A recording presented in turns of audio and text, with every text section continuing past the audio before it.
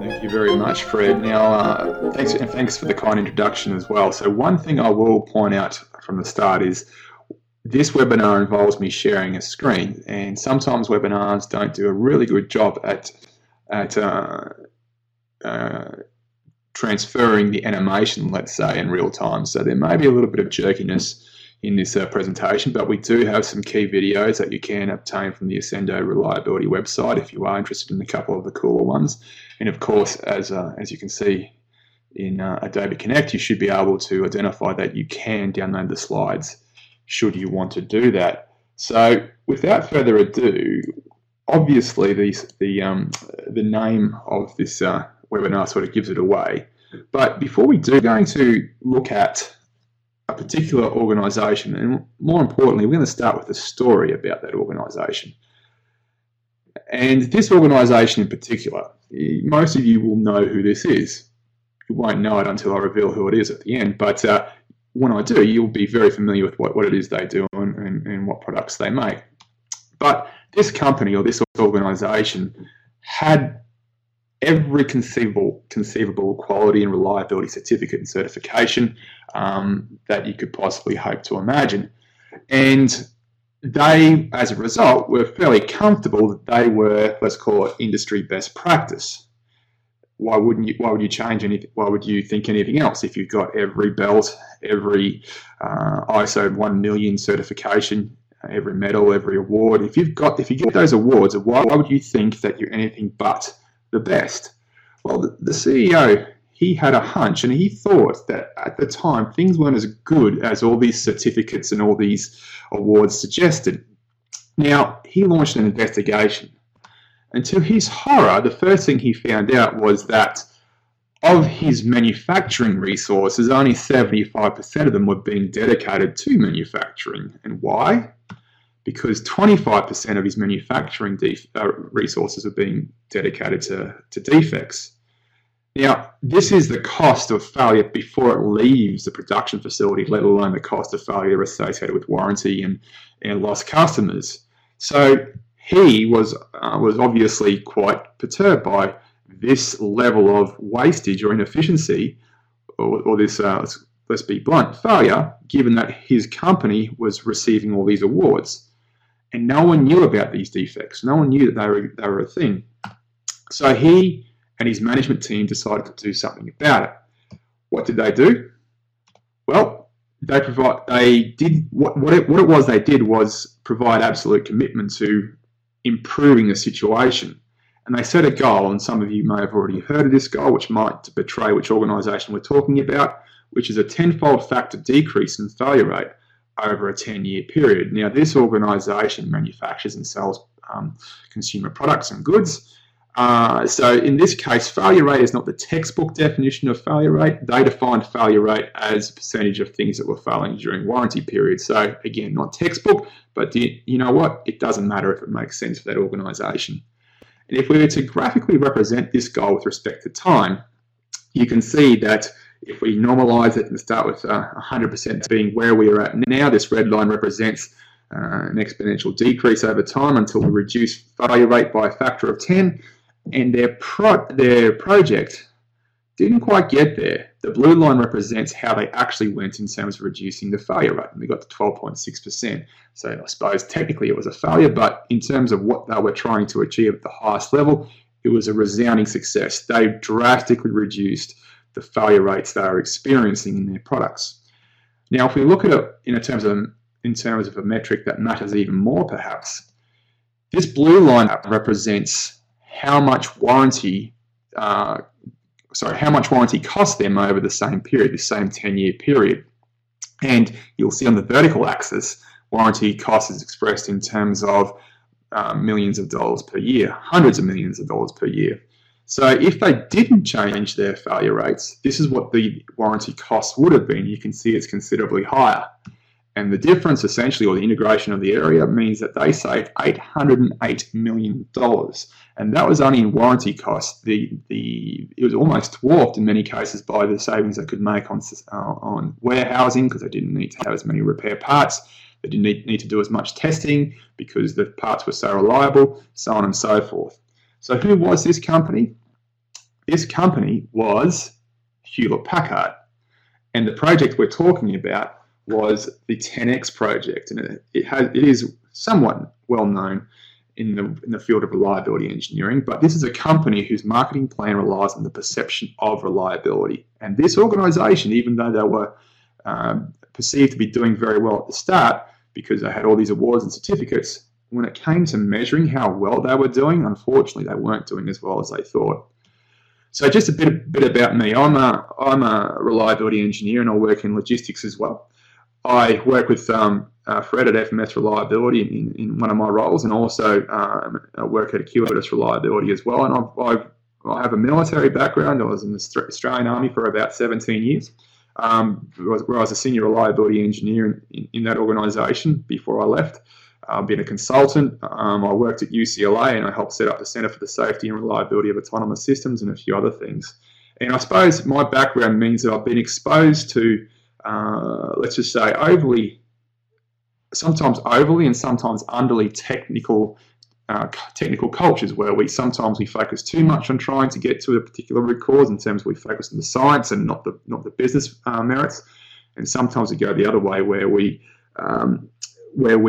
don't focus enough. We try and make really basic assumptions, and one of those assumptions we're going to talk about today. But before we do that, let's talk about what reliability is. Reliability is a probability that a system has not failed in designated conditions at a particular usage duration. So there are 4 parts to this definition which are being highlighted now. You cannot ever express reliability in any other way besides these you can't have a definition of reliability without these 4 tenets. The first one being a probability, the second one being what failure is, the inability to do some sort of function. We also need to talk about the conditions they're operating in, and usage duration, which is not always time. It tends to be how the equipment or system ages. It could be cycles, it could be distance. So the next question we need to ask is, what is the mean time between failure? We just talked about reliability, and many people, when they think of reliability, they think instantly of MTBF. But what is it? Well, the mean is an arithmetic average or expected value. It is a central or typical value of a set of points or data values. Time, in this case, we just talked about duration and the definition of reliability. So when we're talking mean time between failure, what we actually mean is the usage duration in terms of distance, cycles, engine hours, so on and so forth. Between, that should be obvious. It's not a failure-free period. It implies that there is a repeating process of repair. And the last thing is failure, where the system ceases to function inherently.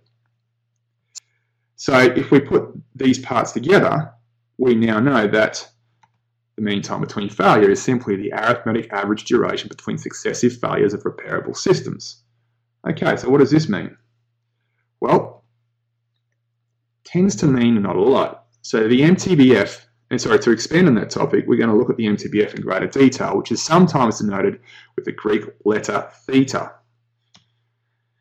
If we want to estimate the MTBF, we can look at field data or test data or anything like that. And we simply divide the usage duration by the total number of failures. And you'll note we have this squiggly equals sign here because it's an approximation. Why is it approximation? Because failure is a random process, and we only ever observe data that is random.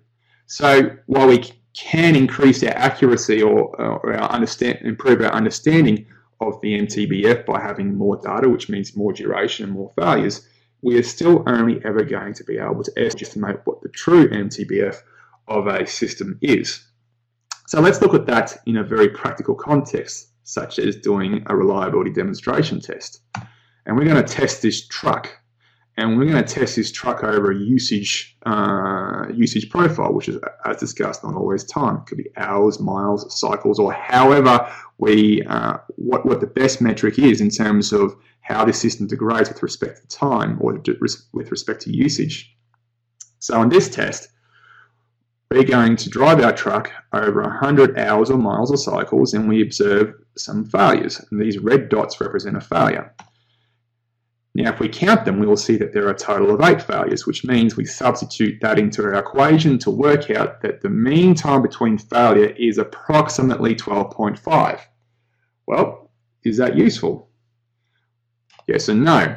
Because if you tell me the MTBF and nothing else, it says nothing to me as a reliability engineer about whether failure is occurring, increasing, decreasing, or staying the same.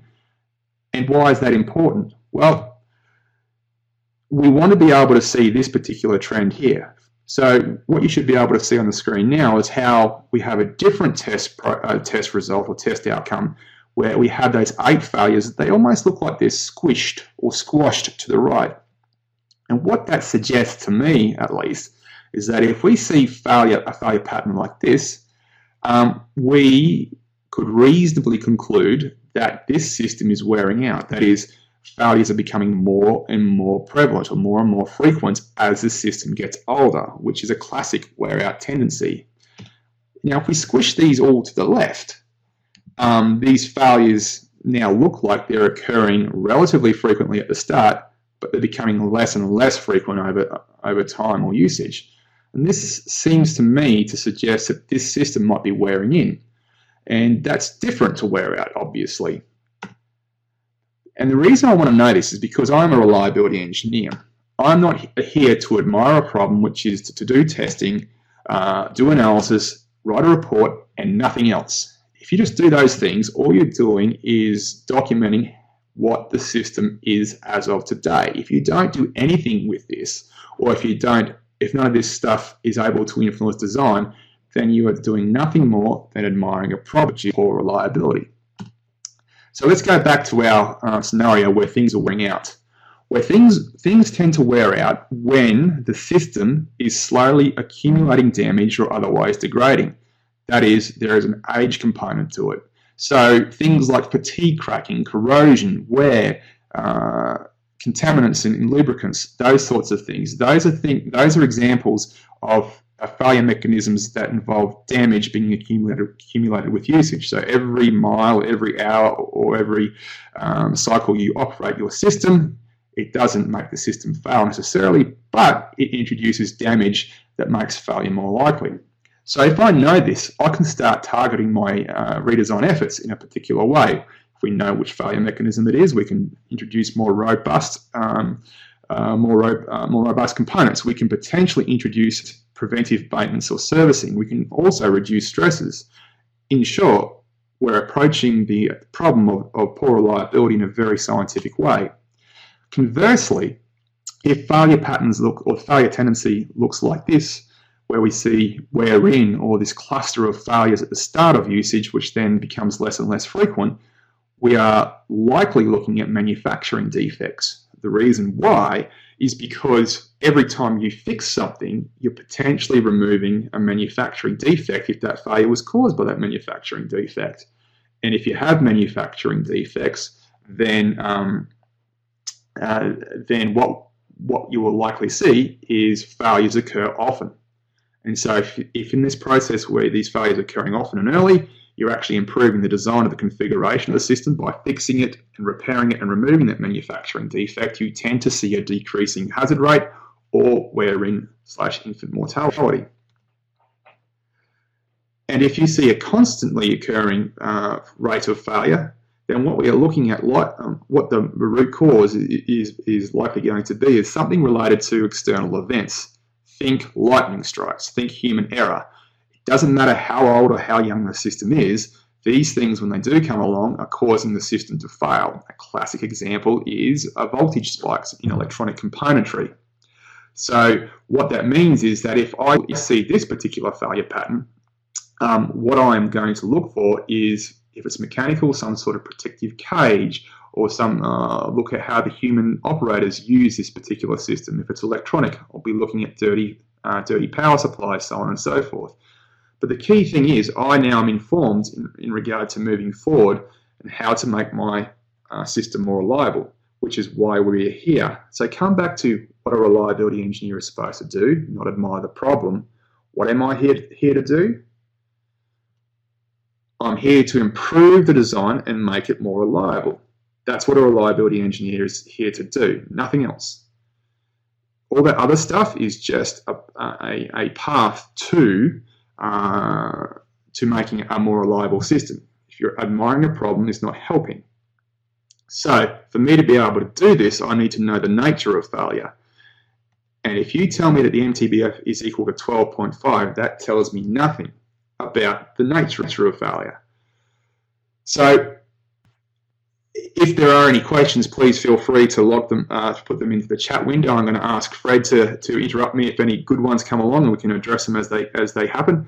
But hopefully you understand that if you tell me as a reliability engineer who wants to improve the MTBF, improve the reliability, if you just tell me the MTBF is 12.5, I need to essentially go and relook at all the data, reanalyze the data to try and understand the nature of failure.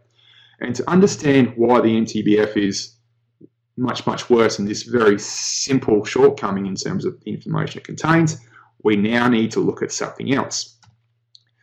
So let's talk about probability density functions. And there's a chance that many of you out there already know what a probability density function is, or PDF. A probability density function / PDF gives me the probability that a continuous random variable is equal to a specific value. Now, we have to sort of talk about PDFs if we want to truly understand how terrible MTBFs are. So I'm not trying to torture anyone by introducing an additional concept. We really need to talk about PDFs if we want to know why we should never use the MTBF for any reliability application. Now, if you've never heard of a PDF before, there is a chance that you have heard of what we call the bell curve. Now, a bell curve is a form of PDF. And here is an example PDF which looks a little bit like the bell curve, but it's not quite. But it gives us a feeling about the random nature of a particular variable. So in this case, if you look at the horizontal axis, you can see that the peak of this sort of wonky bell is around about 2, which tells me that the most likely value that our random variable is going to take is 2. Now, the area under this PDF must be equal to 1, which is simply just a way of saying that all possible values must have their probability sum to 1. And if we want to work out the probability that a random variable lies between two values, such as 2 and 6, we simply find the area under the PDF between those two boundary numbers, or those two limits. Now, that is the extent to which I'm going to ask you to jump into probability theory. If you can understand this, then you'll have enough knowledge to be able to keep up with me for the rest of this webinar, because we're going to look at an example now. Now, this example is based on a particular type of failure, specifically wear out. So here is our axes, and we're going to put on these axes this wonderful bell curve, which I referred to before. A bell curve is a thing that we often is a PDF shape, which we tend to think about as our default understanding of random nature, because it has this nice symmetrical property. It sort of looks like it's most likely around the value we think is the most likely. And all those things just feel right about the shape. You can see that the random variable value is more likely to occur in the middle, or the hump of this bell, and less likely to occur in what we call the tails. And because most of the random variables occur away from 0, we can say that this is what the PDF looks like when it describes wear out failures, specifically the time to failure for systems that wear out. Because the system fails typically around about a value which is a long way from 0, we know that this is a wear-out system. So straight away, we can make some interesting conclusions. But let's not get too fixated on this beautiful bell curve, because we don't see it all the time. Let's change it. And we're going to change this bell curve in a particular way. I'm going to add this little scale or gauge on the right-hand side. And at the top of this gauge or scale represents wear-out. The bottom of this scale or gauge represents infant mortality, or wear-in, and this black line in the middle represents a constant hazard rate. That is a system which doesn't age, it doesn't wear in, doesn't wear out.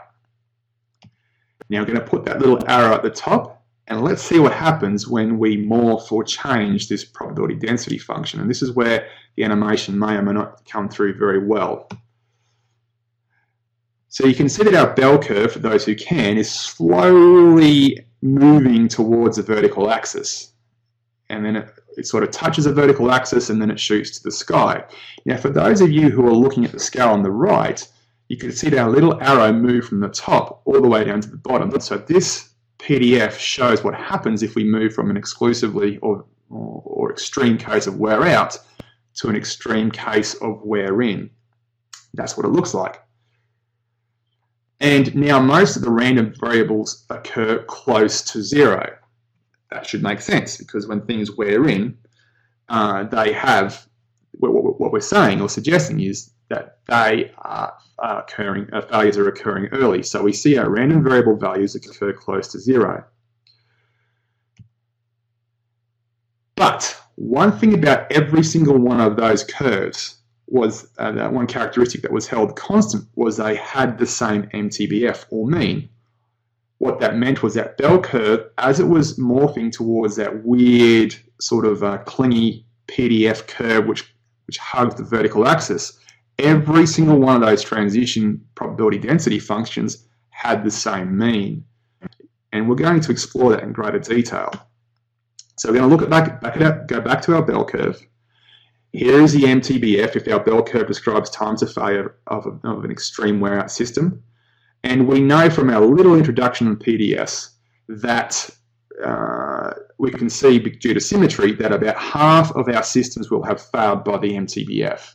Now, for some of the audience, this might be revolutionary in terms of understanding what the MTBF is all about. The MTBF is cannot be used as a proxy for failure-free periods, far from it. Based on this PDF, we can conclude or see that half of our systems will have failed by the mean time between failure, which is not a scenario that any organisation, user or customer actually cares about. They typically only want to know, when the systems are going to typically operate without failures, which means we're interested in a value which is much less than the MTBF, because by the time half your systems have failed, it is now economically too late for anything to be done about it. So the area under the PDF, before the MTBF is 0.5. So in the cases of extreme wear out, we expect 50% of failures to occur before the MTBF. So just remember that. So let's see what happens if we do the same little morphing animation or morphing transformation. So let's see what happens to that figure. How many things do we expect to have failed by the MTBF if we transition from a wear out scenario to a wear in scenario? So again, hopefully the animations will come through. Yeah. Add our little gauge on the right hand side, and for those of you who missed it the first time, the little arrow at the top will move down to show you how we are tracking towards infant mortality as this PDF morphs. Now you can see that as we start to wear in, the percentage of things that we expect to have failed by the MTBF increases. Keeps going and keeps going and keeps going and keeps going. And actually, statistically, that figure, the percentage of things that will have failed by the MTBF, will keep going up until, but not quite reaching 100%, as we make our system experience more extreme wear in. So how is this possible? Well, what we're seeing here is essentially the few failures that occur beyond the MTBF are so far to the right that they essentially balance out the overwhelming majority of failures that occur before the MTBF. So it might not feel right, it might not sound right, but yes, we expect almost 100% of things to have failed by the MTBF in the most extreme case of wear in. And statistically, that does not intuitively make sense to us human beings. And that is the main problem with the MTBF. Anywhere between 50 and 100% of failures will occur before the MTBF. That is a fact you cannot escape. And there are no scenarios that I've ever come across, and Fred, and I'm sure that many of the listeners to this webinar would agree with me, there's not many companies or organizations or customers or users or clients actually are interested in a point where the majority of their systems have failed. They want to know when the majority of their systems are working. And when we mean majority, we're talking about 90+%. So this metric is somewhat meaningless. And if you just give me the MTBF, and I do not know as a reliability engineer the extent to which it's wearing out or wearing in, then I certainly can't tell you what this figure will be. All I can tell you is that it's going to be somewhere between 50 and 100%. Now, for those of you out there who use a constant hazard rate or assume a constant hazard rate, which one of these PDFs that as we were morphing from wear out to wear in had the constant hazard rate? Well, it was this one here. And in this, where we assume a constant hazard rate where things never wear out or never wear in, we see almost 2/3 of our systems failing by the MTBF. Again, if you give me the MTBF, I have but no choice but to assume the exponential distribution, which this is, because the exponential distribution is the only distribution I have where it only needs one metric or one parameter. What is that parameter? The MTBF. So I may have jumped ahead a little bit here, but the exponential distribution.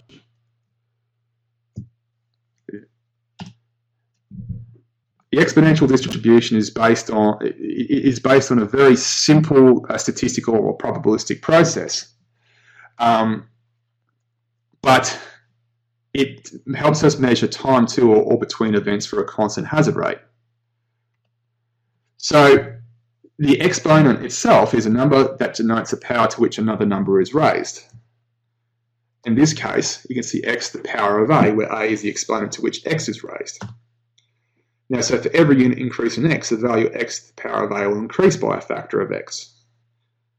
So increase by a factor of a. Noting that if a is negative, x to the power of a will go down by a factor of a. So I can see a few questions, I might hold it right there. I can see a few questions coming through right now. I see that William is asking the 50 to 100% is if the 50 to 100% is applicable if the bell curve is centered, what happens if it is skewed to the right? Now, I think that the question that's being asked here is if if we see a curve where it has a long left-hand tail, but the bell curve is sort of squished to the right in terms of shape. And statistically, that's true. If you have a curve or a PDF which has a long left-hand tail but is skewed to the right, then you will see fewer failures occur before the MTBF. The problem is that curve where you see a long left-hand tail skewed to the right rarely occurs for a time to failure. The reason being is because what you're looking at is typically a logarithmic wear-out pattern. We can go into statistics later on, but that logarithmic wear-out pattern acts the other way. It has a multiplicative effect. So you see that sort of skewed bell curve with a long right-hand tail, and the bell part is skewed to the left. I don't think I've ever seen a scenario where you actually see a bell curve skewed to the right with a long left-hand tail. So in the most extreme case of wear-out, what happens is essentially you see this increasingly bell-like shape, which is beautiful and symmetric. Think your vehicle tyres wearing out over a large distance. As failure occurs a long way away from zero, you typically only ever see the bell curve. You don't ever see those PDFs which have those shapes where you can statistically or probabilistically get fewer than 50% of things failing before the MTBF. It just doesn't happen in reliability for a number of reasons. So going back to the exponential distribution, sorry for jumping back, but if we look at the height of our curve here, you can see that for every unit increase in time, usage, or duration, you see the same percentage decrease. That means in this case, your curve will decrease by a factor of 2 for every uniform step moving forward. And this means it decreases at a constant rate with respect to x. This is what constant hazard rates are all about. So this can become our reliability curve, where this curve starts at 1 and approaches 0. This is what it looks like if you have that constant hazard rate. In this case, our hazard rate is 0.1 failures per unit duration, which means the MTBF is 10. So an observation. The exponential distribution can be used to model failure where the probability of failure does not change with respect to time or usage. There is no scope for wear in or wear out. And because it is simple, it only requires one metric or one parameter, it is often used to reduce complexity. Now, the reason why we're talking about the exponential distribution is because it is the only, because we see it in so many textbooks, and the reason we do is because it is simple, and these textbooks were written before we had computers, before we had calculators and things like that. So the reliability engineers of the 60s and the 70s had to use these assumptions, otherwise they couldn't make any conclusions about the data they were analysing. But we've moved on. We have Excel on all our computers. We have calculators. We have all these things that allow us to move beyond a simple assumption that the system we are modelling has a constant hazard rate, but our textbooks haven't moved on, and that is a problem. So if we come back to some very common mistakes people are making about failure in MTBFs. And before we do that, I can see there's another couple of questions being asked. I can see that Caitlin is asking, the MTBF is a mean average. How can 100% of failures occur before that value? That's a good question, Caitlin. And what we're trying to say here is what is actually happening is, as things increasingly wear in, the percentage of things we expect to have failed before the MTBF increases, because the few that occur beyond the MTBF occur so far beyond the MTBF, those 1 or 2 or 3% tend to balance out the overwhelming majority that happen before the MTBF, because they occur so far beyond the MTBF. It's like a seesaw. If you're a heavier person, you sit closer to the fulcrum or the balance point of the seesaw. If you're a lighter person, you can balance the torques or the moments by sitting further and further away. So it's not possible for every single random variable to occur before the mean, but statistically speaking, that is a limiting effect of changing a system from an exclusively wear out to an extreme wear in. It will only ever approach 100%, it will never quite get there. So let's go back to some common mistakes people make about failure in MTBF. The first thing that when people think of when they hear a mean of something, if I say, look, the mean of this process, the mean height of this population of people, or the mean speed of that vehicle is this particular value, we don't think, or we don't characterize the uncertainty in our head using this exponential curve you can see on the screen. What human beings tend to do is think of the bell curve. If you tell me the mean of any process is 12, in my human head, which is not really designed to process probability or statistics very well, I think that 12 is some sort of central or typical or representative value, and it's also the most likely value. And while I'm not absolutely certain that that random variable has a value of 12, I believe in my head that when you tell me the mean is 12, that the real value is somewhere near 12, and that's classic bell curve behavior. Problem is, if you tell me the mean of something, it might not have this beautiful bell curve describing the random process, but that's what we as human beings tend to think about, and that's the first problem. The mean time between, in this case, the mean time between failure for a scenario where we expect to see failure occur around about 12 is 12 as represented on this chart. But it gets a lot worse than this. So I dare say there's a number of people out there who have been in workshops or design review teams or committees or reliability centered maintenance workshops where it comes time to talk about servicing intervals. When should we conduct preventive maintenance so that our system doesn't fail? And someone will invariably go to the OEM data and say, well, this thing that we need to swap out, the oil, the gasket, whatever it is we need to touch, they say the MTBF is 12, therefore the preventive maintenance interval should be 12. Well, that's going to get you into trouble, because if you say that the MTBF, sorry, if the servicing interval is 12, what you're actually wanting to describe, or what you are actually describing, is a scenario where the duration of 12 hours, kilometres, miles, months, what have you, is roughly the failure-free period, or the period in which you would expect very few failures to occur. And so for this to happen, if we have a bell curve, which describes the true time to failure, the mean time between failure needs to be much higher. In this case, closer to 20. But if you said the servicing interval was 12 for this scenario, what does that mean? It means that half your systems will have failed before you service it, which means you'll have an unhappy customer, you'll have an unhappy operator, and you'll have an unhappy design team because everyone thinks they're doing everything correctly, but we're still seeing half of our systems fail before they get serviced. And that's a problem. But this happens over and over again. So one lesson I'd ask everyone here to walk away with is, don't ever think the MTBF is equivalent to a failure-free period. And most people will say, yeah, I get that, but you'd be amazed how many smart people, and I do mean smart people, I've seen just say, look, the MTBF is 12, therefore the servicing interval needs to be 12, move on. And that causes millions upon millions of dollars of damages later on. So if you're a reliability engineer and you understand this, then it's up to you to make sure that your managers, your bosses, and your leaders also understand this as well.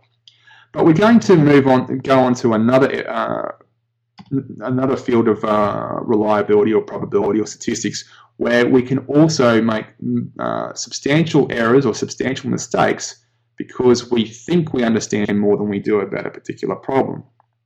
So, for example, let's consider a fleet size problem where we're now in a transportation company which has 8 trucks, needs to have 8 trucks available all the time.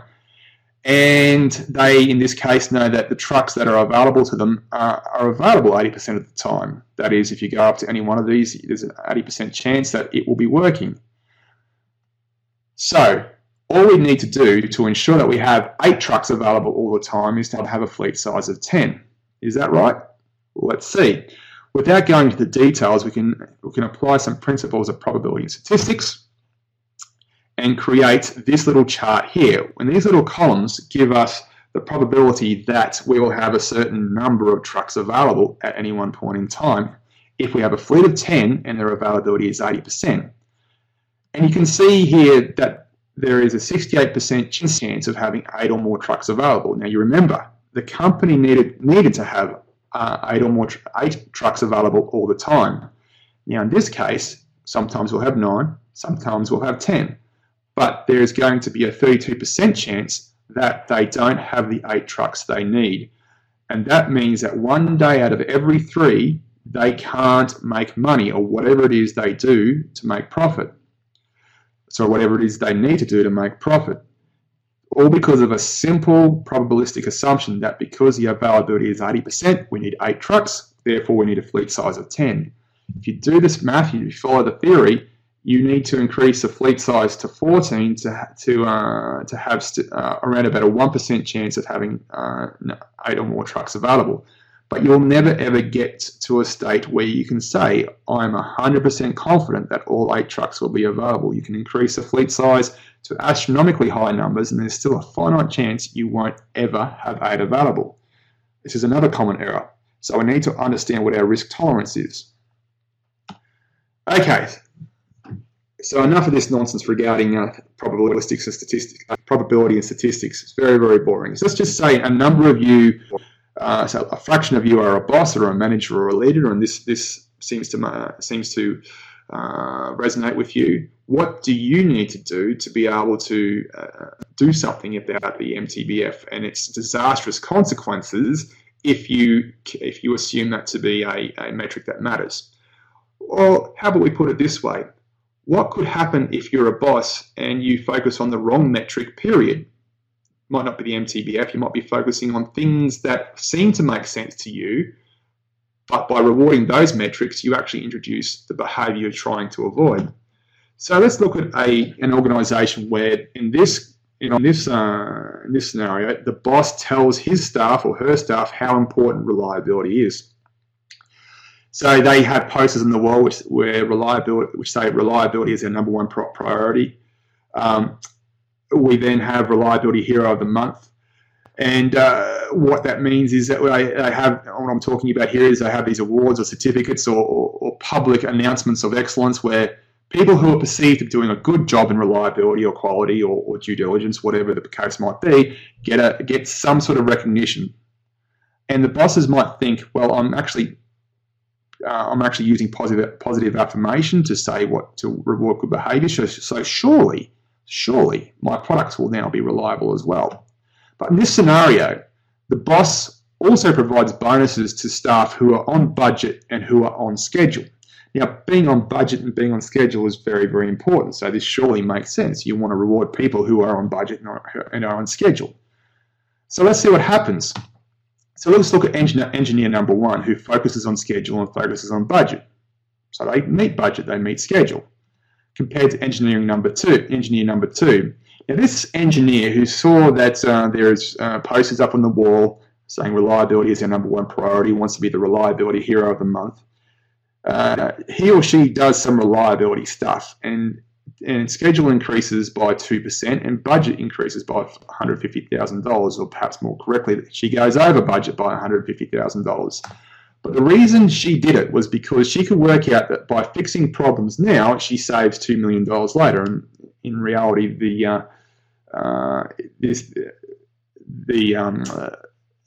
we'd see huge orders of magnitude. We should see huge return on investment for this sort of for these sort of figures. Where if I was investing $150,000 and making my product more reliable during the design space or design phase, I would typically expect to see substantially more than $2 million saved later. And the reason why is because defects and customer problems are extraordinarily expensive to fix compared to the simple design change you could have implemented years ago. But engineer number one is the one who gets the bonus. And because the manager, if you're the manager and you say, I'm going to reward people based on schedule and budget, this is the behavior you're actually rewarding. It's not just you're not rewarding people you are rewarding people who get certificates and get the Heroes of the Month award, but you're communicating to your organization what behavior you really value. And because you really value schedule and budget, you give bonuses accordingly. Certificates are cheap, posters are cheap. If you're going to give out bonuses and do things like give promotions, then you're telling your team what sort of behavior it is you value. Now, this person over here who sees this sort of behavior will quickly realize that it's irrational for them to keep doing this stuff. It is irrational for them to be over budget and increase schedule by 2%, even if it's good for the company. So what that means is, as an organization, by rewarding the first sort of behavior you see is when engineers see opportunities to save your company almost $10 million, they simply walk by. What will most likely happen for the truly high performers is they'll simply leave your organization and work in another organization where that sort of behavior is rewarded. So if your job as a boss your job is not to check your engineers' work because you should have already hired smart people. Beyond that, you should be understanding what it is you need to reward. Is it MTBF? Is it budget? Is it schedule? If you reward one type of metric, one type of performance criterion, without thinking it through, if it doesn't universally apply, you will almost certainly hurt your prospects in other areas. Your job as a boss is not to check your engineers' work. You should have already hired the smart people. Your job is to provide guidance, motivation, competence, and capability and resources. Guidance means clear goals related to profit, not MTBF necessarily. Not MTBF ever. It's not necessarily strictly budget and schedule. You need to motivate people. You need to reward them. You need to incentivize them. You need to give them resources to do testing. You need to train them. You need to invest in them. And as discussed, you should have the right metric, not the MTBF, not schedule by itself, not budget by itself. You should be trying to let the smart people in your organisation know what it is you value, and let them work out how to get there for you. So if you're still not convinced, because I don't care how reliable it is for the customer, all I need is my equipment developed fast and cheap, because that's all I get. That is how I get assessed as a leader, as a designer, as a design lead. Have a look at this example. In this example, we're going to look at a common or traditional design process, where that little red bump there represents design effort with respect to time. So the vertical axis is cost per unit time, and the horizontal axis is design time. So that area represents how much effort over time we're investing into designing a thing. And this little area here represents engineering support. This big area here represents eliminating failure modes and mechanisms, and the last bit over here represents certification. So this is a common design process where if we focus on designing something that can work up front as quickly as possible, we need to spend a lot of time afterwards after testing or identifying defects, and then working out what it is we need to do to update that design at typically great cost and delay. Now, all this needs to occur before launch. After we've done all these things, we then launch our product. This is all about time to market. So let's compare this to a more robust or more advanced design process. You can see that all the things are still there that we just talked about, but in different quantities. And in this scenario, launch has been brought forward. Now let's look at these little lines in greater detail. You can see the common traditional approach up the top right-hand side, where you see we didn't invest a lot of time into design. And the bottom left-hand side, where we invested twice as much effort. What were we doing? We were using a scientific approach to failure. That is, we were trying to model, we were trying to analyze, we were trying to interrogate our design before it got to the prototype stage. So we were designing out root causes before they even became a thing. And that means we didn't have to stumble upon failure modes and mechanisms during development, which means we didn't have to spend as much money on engineering support or certification. And the development time was halved, all because we had a scientific approach to failure. We thought about how the thing could fail before we started design and during design. Now, this is what we call a robust design process that scientifically analyzes the way components can fail as early as possible. And this is, to be honest, design, test, fix. Relies on finding failures once we get to the prototype stage. Now, these aren't random lines that I've just drawn on a screen. No, these are the results of an academic study into the design and development of a liquid rocket engine for space applications. So these are genuine, or let's just say scientifically derived lines that represent the amount of effort that goes into designing products when you're using a common or traditional approach versus a robust scientific approach. So these aren't just random lines. This is a true representation of how introducing a robust design process in liquid rocket engine designs for space applications can rapidly or can accelerate development, reduce development costs before it even leaves the factory. Now, we've seen, obviously these curves will change from industry to industry, but the principle remains the same. We typically see substantial reductions in schedule and substantial reductions in cost if we take failure seriously, if we have a scientific approach that we implement up front. So, returning to Hewlett-Packard, many of us reliability engineers do what's called a DFR survey, Design for Reliability Survey, and Hewlett-Packard was one of the first organisations to really take this seriously. And a DFR survey is a semi-subjective, semi-objective assessment that reliability engineers make regarding the culture of an organisation. Myself or another reliability engineer will go into an organisation, we ask a bunch of questions to a bunch of different people based on different areas, and we give a score or rating for each question or each area from 0 to 4. And we tabulate these scores and we come up with a percentage value where 100% is great and 0% is terrible. Now, if we plot our DFR survey score on the horizontal axis of a chart and we take all of Hewlett-Packard's DFR survey results, we get this relationship with respect to warranty per year. The percentage, you can see that we have warranty expressed as percentage per year on the vertical axis on the left in red. As Hewlett-Packard's divisions were improving, becoming more proficient at reliability engineering, their warranty rates, their failure rates were going down, and it's a very clear trend.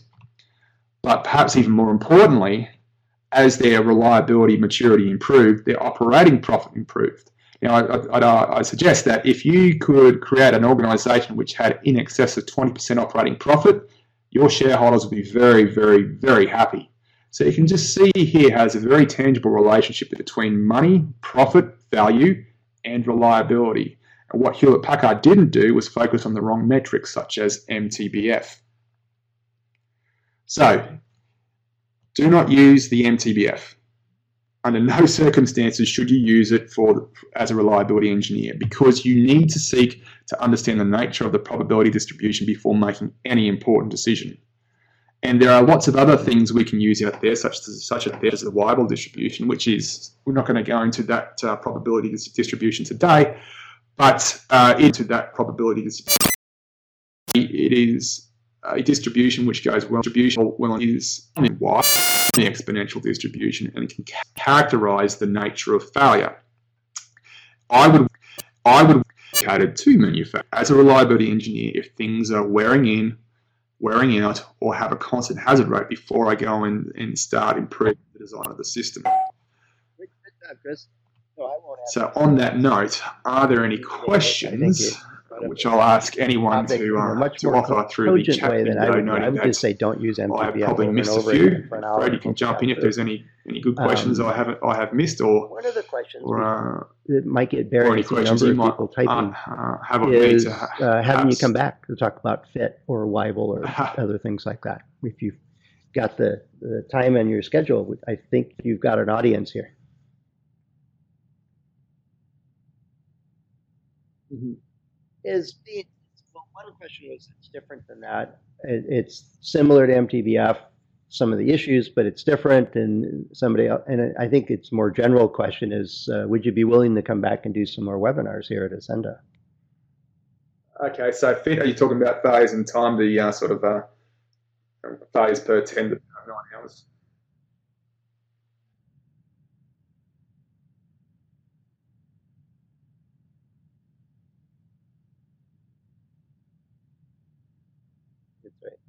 So there's a question. Absolutely, and I think, correct me if I'm wrong, Fred, but the question about FITs for those listeners in the electronic componentry industry where everything is about FITs. How about metrics like that? Which is essentially a form of failure rate, which is the inverse of the MTBF. So we're talking about the same thing if we're talking about FITs.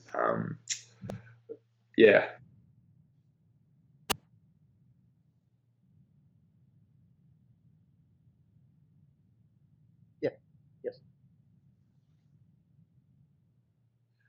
Yeah, so I think, sorry, I was half reading a question, a comment from Nelson. I've heard that BX could be used instead of MTBF.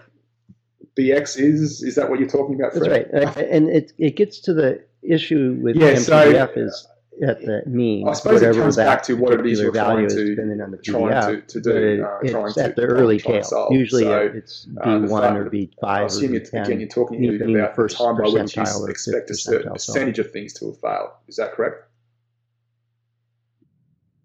Yeah. It's 90%. Yeah. That's right. So I'm going to go back up to Arun's question, right? You see his?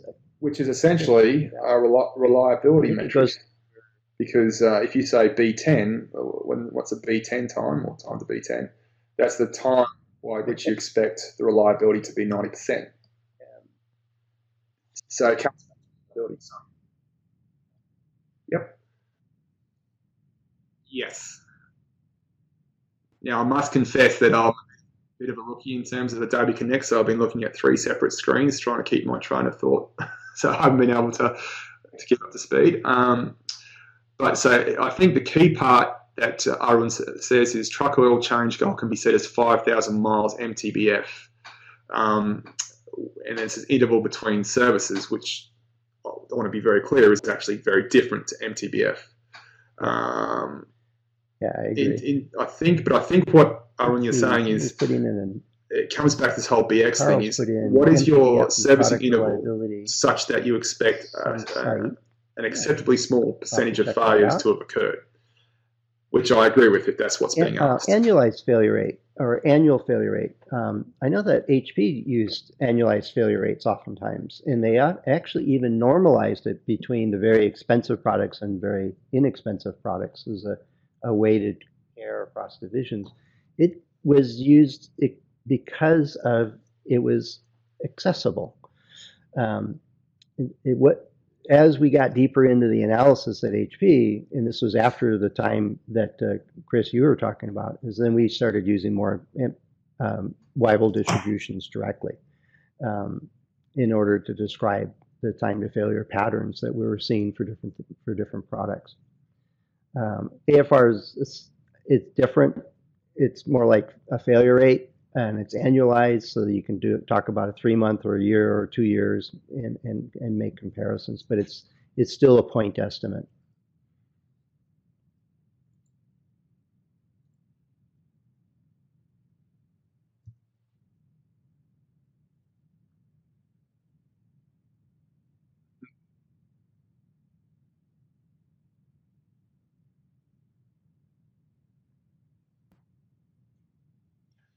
Which can be used, but again, it's a valid point. You raised it's a point estimate. So if you've got a capability or a system or a device which is going to last 20 years, the average failure rate for a particular year or an annualized failure rate is essentially a snapshot of the hazard rate at that point in time. So if you plot those out, you actually see a changing failure rate with respect to usage.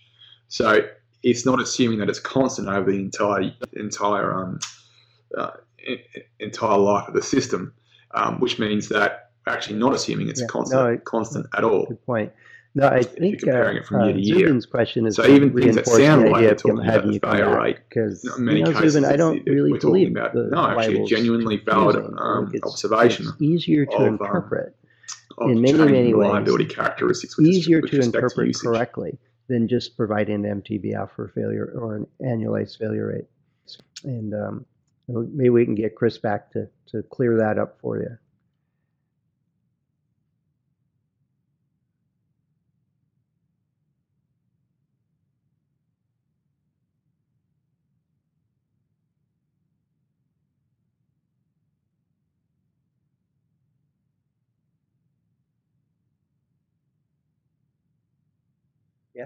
And I think I have found that even managers can understand a Weibull plot, a cumulative distribution. Plotting, not in a boring, whereas if you give them just an MTBF value, but actually go through what happens. They think they know what it is, which is worse than understand what it is you don't know what it is. I think that could be very useful given some of the questions.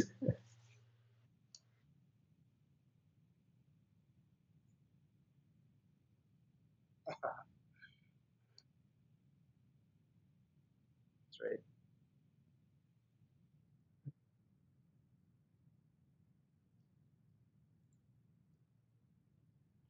Yes, absolutely. If at least that's a very useful thing to have is you know where your limits are. So by a little bit, I'll read it because if you don't know where your limits are, then you're dangerous. MTBF is not a really good measure of reliability, but there's a ton of questions coming through, which I realise I certainly haven't been able to keep up without it.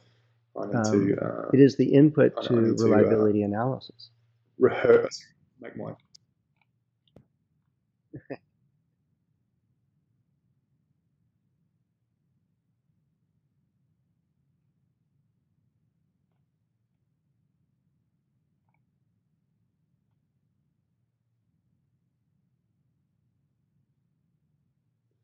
I'm going to have to disagree with that. So, for example, I've done plenty of reliability analysis where I've got field data or test data, and you can use any sort of use Weibull distributions, you can use non-homogeneous Poisson processes, whatever process that makes analysis approach that works, and the MTBF does not form any meaningful. There's one for any plans to get a hard copy of your book out there. So from a Weibull distribution, if you take a look at that book, it's you got, don't have I don't know, to Chris, how many on Kindle? It's find the MTBF. if you printed it, it would be a very, very large which book. Best fits your data. I think so I'm not entirely sure. It up into maybe 3 volumes to make it more viable as a hard copy. There's a